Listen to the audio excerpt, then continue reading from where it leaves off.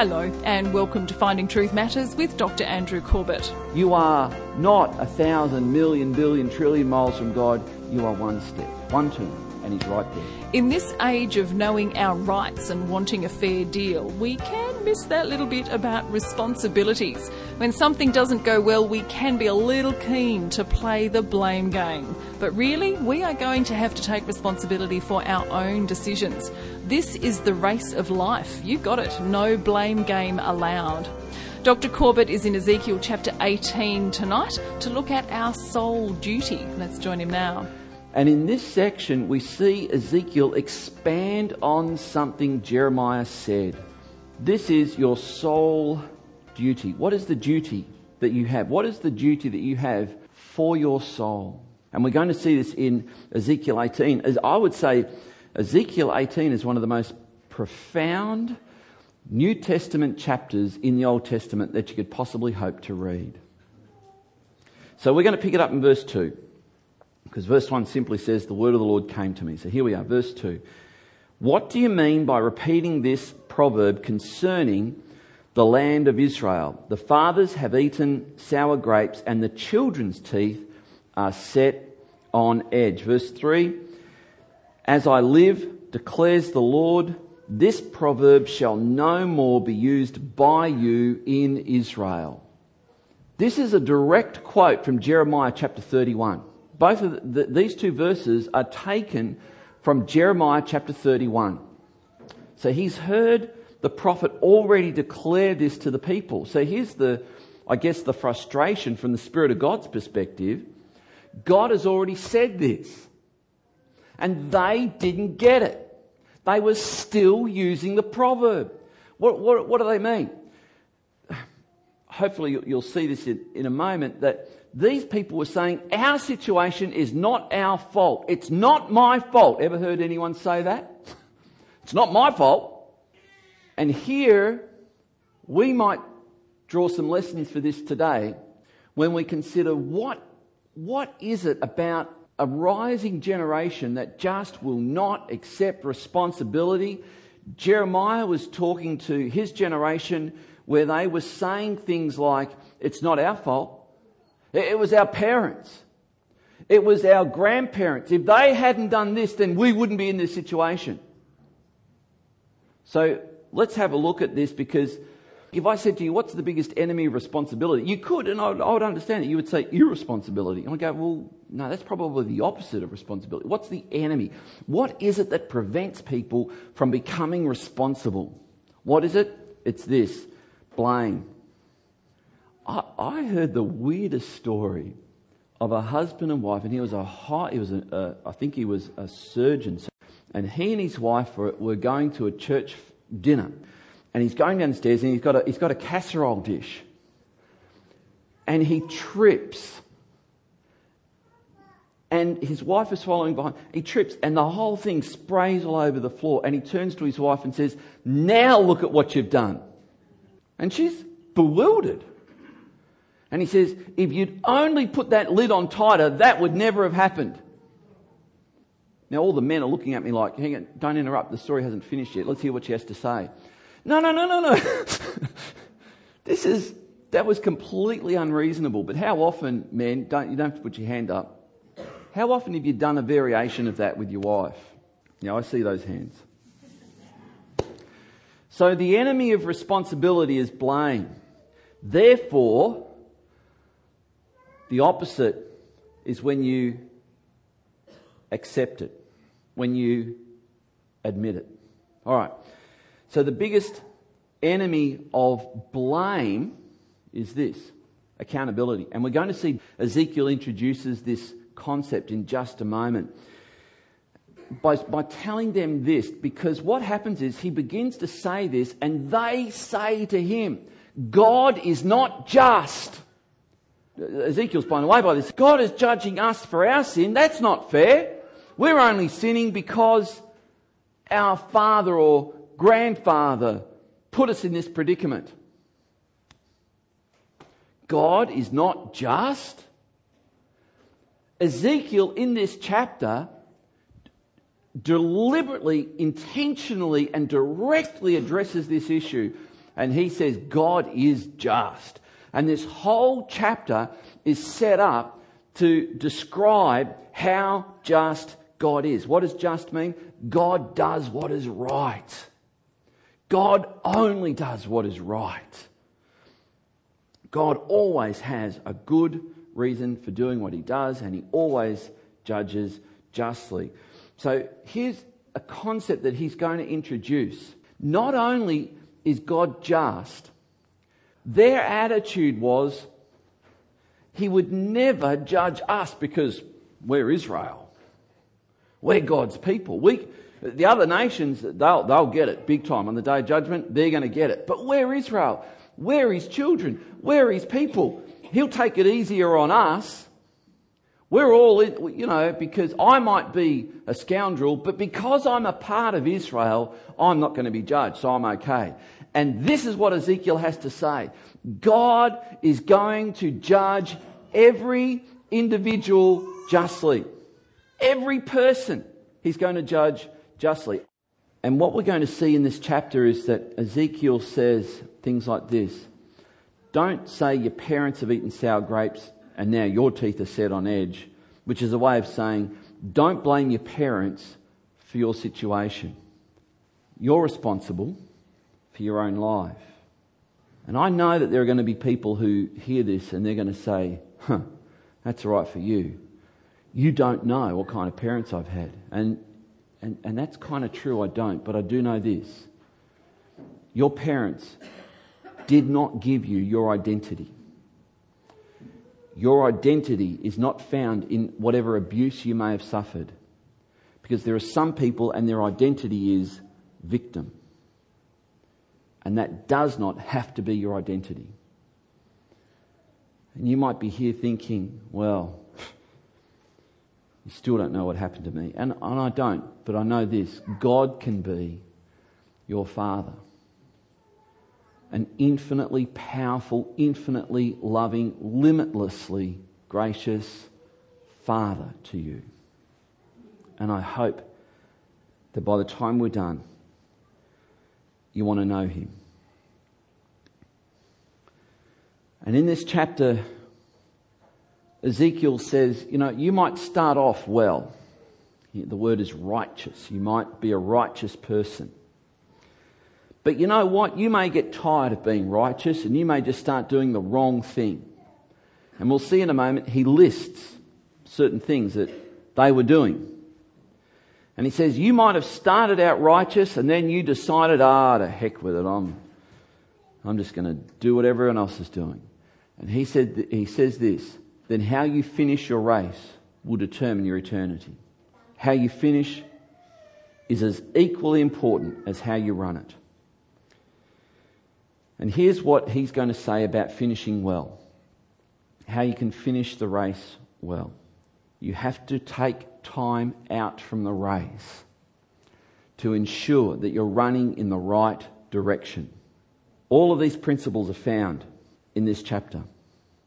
And we'll unpack some of them in a moment. It'd be a horrible thing to be running a race and then look back to realise, I'm off course. All of these themes in Ezekiel 18 are picked up in the New Testament. We find them in Hebrews chapters 12 and 13. We find Paul talking about it in 1 Corinthians chapter 9. He actually describes life's journey as being a race. He describes it as a race in which we all run. And here's the question which Ezekiel answers.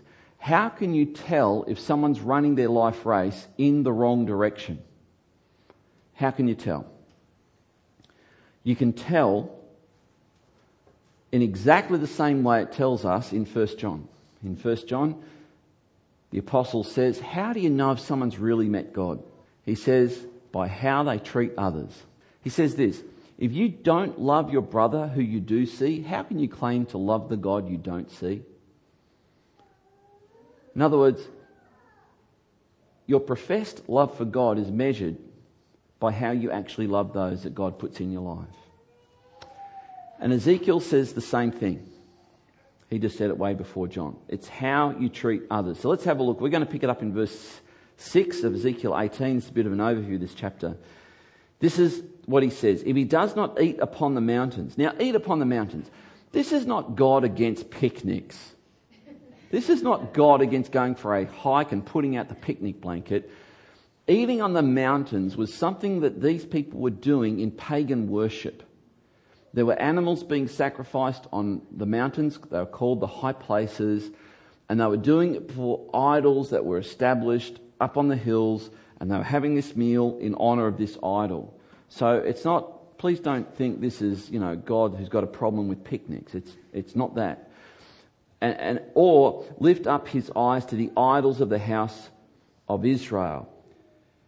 Does not defile his neighbour's wife, sexual sin, or approach a woman in her time of menstrual impurity, when you are more likely to get away with sexual sin.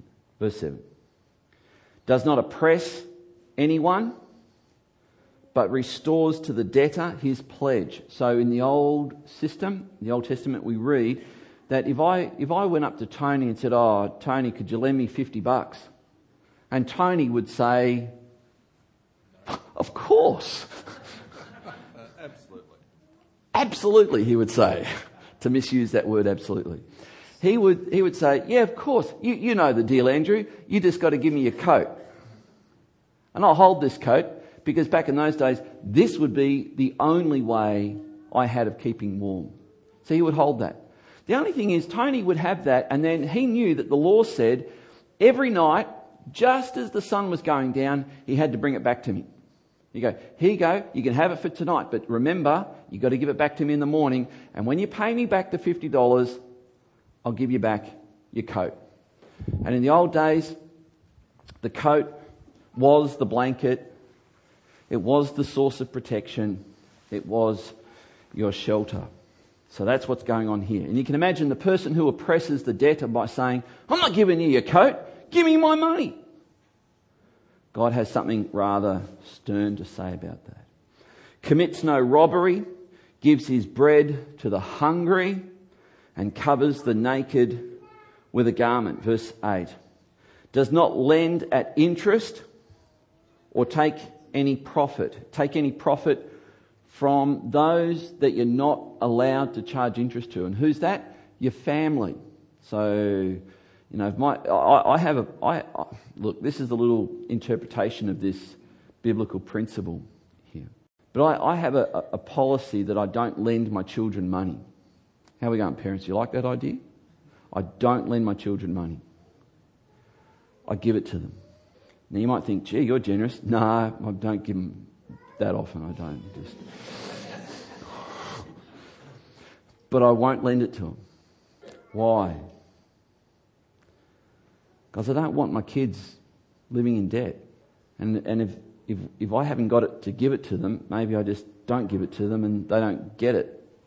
But you can imagine the parents who say, "Yeah, sure, I'll lend you $3 to go out with the youth for lunch. I've just got the contract for you to sign. You know the deal, 18% interest every day.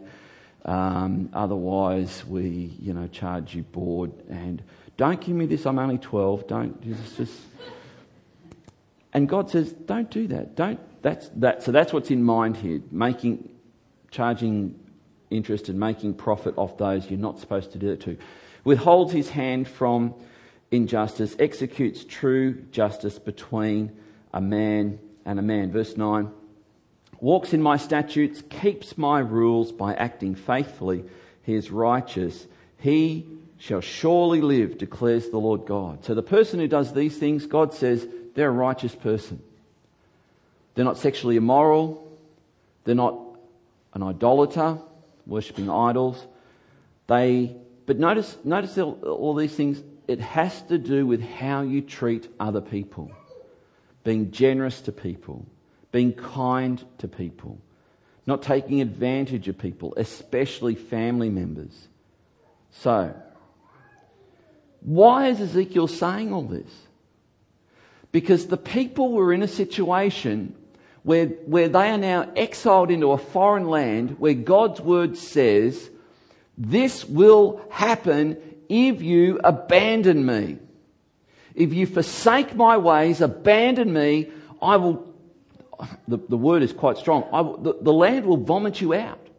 And you will be sent off to a far land. So this has now happened. And the people are there and they are faced with this predicament. Either we've done something wrong or we have to find someone else to blame. And which of those two options did they take? Let's blame our ancestors. Let's blame someone else. And Ezekiel says, well, let's go through the checklist, shall we? And there's the checklist. Have you been doing those things? And their answer is really bewildering. Their answer is no, but we couldn't help it. It was the way we were raised by our parents. It's not our fault I'm socially dysfunctional. It's my parents' fault. Every problem I have is my parents' fault. You ever met anybody who thinks like that? Unfortunately, we're in a society where this is common for people to say this. So here's something I hope will set you free. Because this is what Ezekiel says to them. Essentially, I'm paraphrasing. You are not your father. And everyone said, all right, Denise said, amen. Now, some of you need to hear that. Some of you had great dads. Some of you go, hey, I'd love to be my dad. I'd love it when I hear positive stories of people who grew up with a dad who just loved them and they were just so blessed and they just and I know that there are people here who have dads like that. That's wonderful. But can I just point out, in my limited experience on earth, you are rare. And I find that tragic. Because most people, if someone said to a man, oh, you're just like your father, there would be something that rises up in him and like, don't you insult me like that. Well, here's what Ezekiel says. You're not your father. Here's a newsflash. You're you. Is this a revelation to anyone? You are you. God's going to deal with you for what you've done.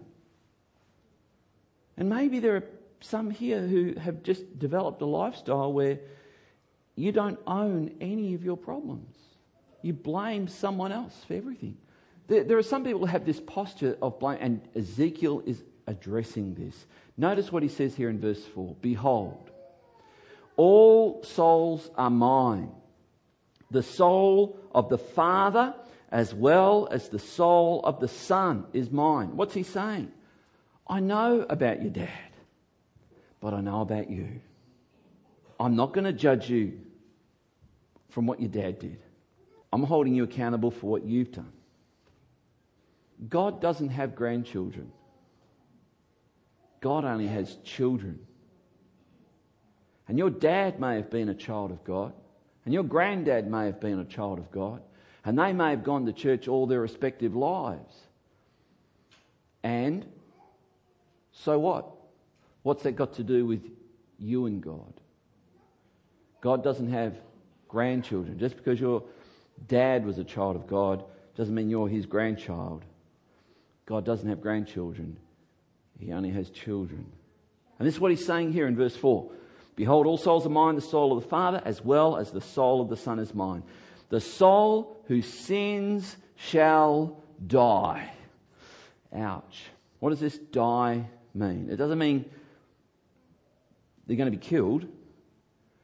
Die is used in the Bible to speak of separated. The soul who sins has cut off their relationship with God.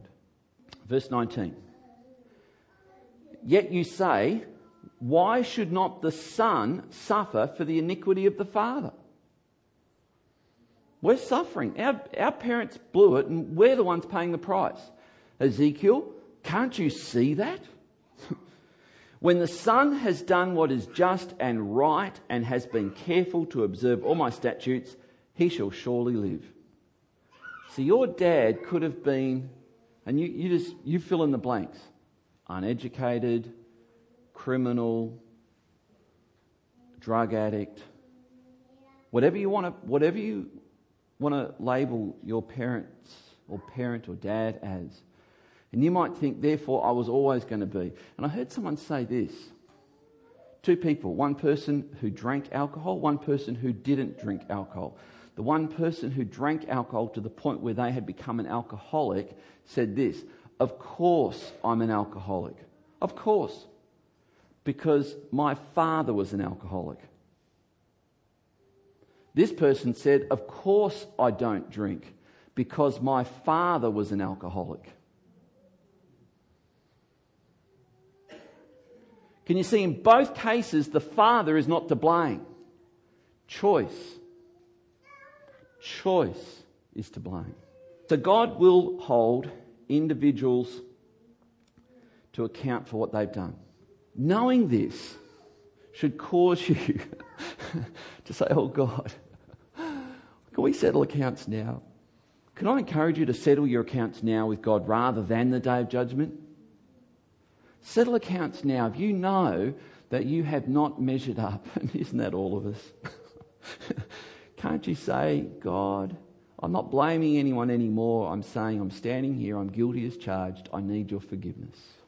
Please, come and cleanse me. I want to be forgiven. Verse 20. The soul who sins shall die. The Son shall not suffer for the iniquity of the Father, nor the Father suffer for the iniquity of the Son. The righteousness of the righteous shall be upon himself, and the wickedness of the wicked shall be upon himself. Isn't that just? God's not going to judge you because your son, your children blew it, or He's not going to judge you because your parents blew it. He knows how to perfectly, justly deal with you. You will get infinite justice on the day of judgment. Now that could be bad news if you haven't had an advocate bear that justice for you. And Jesus Christ is described as the advocate, the one who stands in. Verse 23, notice this. Have I any pleasure in the death of the wicked? That's a rhetorical question, declares the Lord God. And not rather that he should turn from his way and live. You know, it's contrasted by the psalm that says, pleasant in the sight of the Lord is the death of the righteous.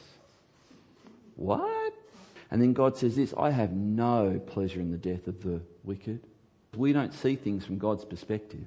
We think this is really the big deal, the main deal. It's not the main deal. He lives in the main deal. And when the righteous die, they come into the main deal. And that's a pleasant thing, to spend eternity with God.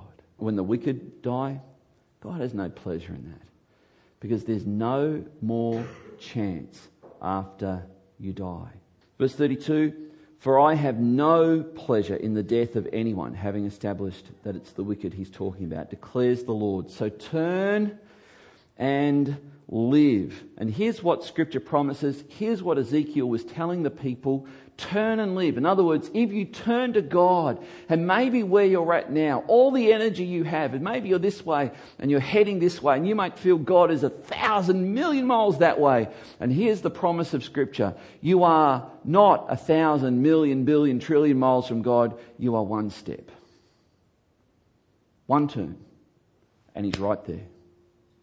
And the promise that Ezekiel gave the people was that if they turned back to God, they would meet Him and they would find His face. Jesus put it this way. Seek and you'll find. Knock, it'll be opened. Ask and you'll receive. And He wasn't so much talking about stuff as He was talking about meeting with God. Meeting with God. So the person who begins to seek God is assured by God Himself that they will find Him. You want to meet with God? All you have to do is seek. It's as simple as that. Ever met someone who said, I don't even believe there's a God? Well, would you mind praying this prayer with me? Oh God, if you are real, reveal yourself to me. Amen. Just do that and leave it with them for a few days. See what God does. Because the Bible's promise is that that prayer will always be answered. The person who begins to seek God will soon realise their true spiritual condition. It's funny what happens when you turn a light on. Oh, is that what was there?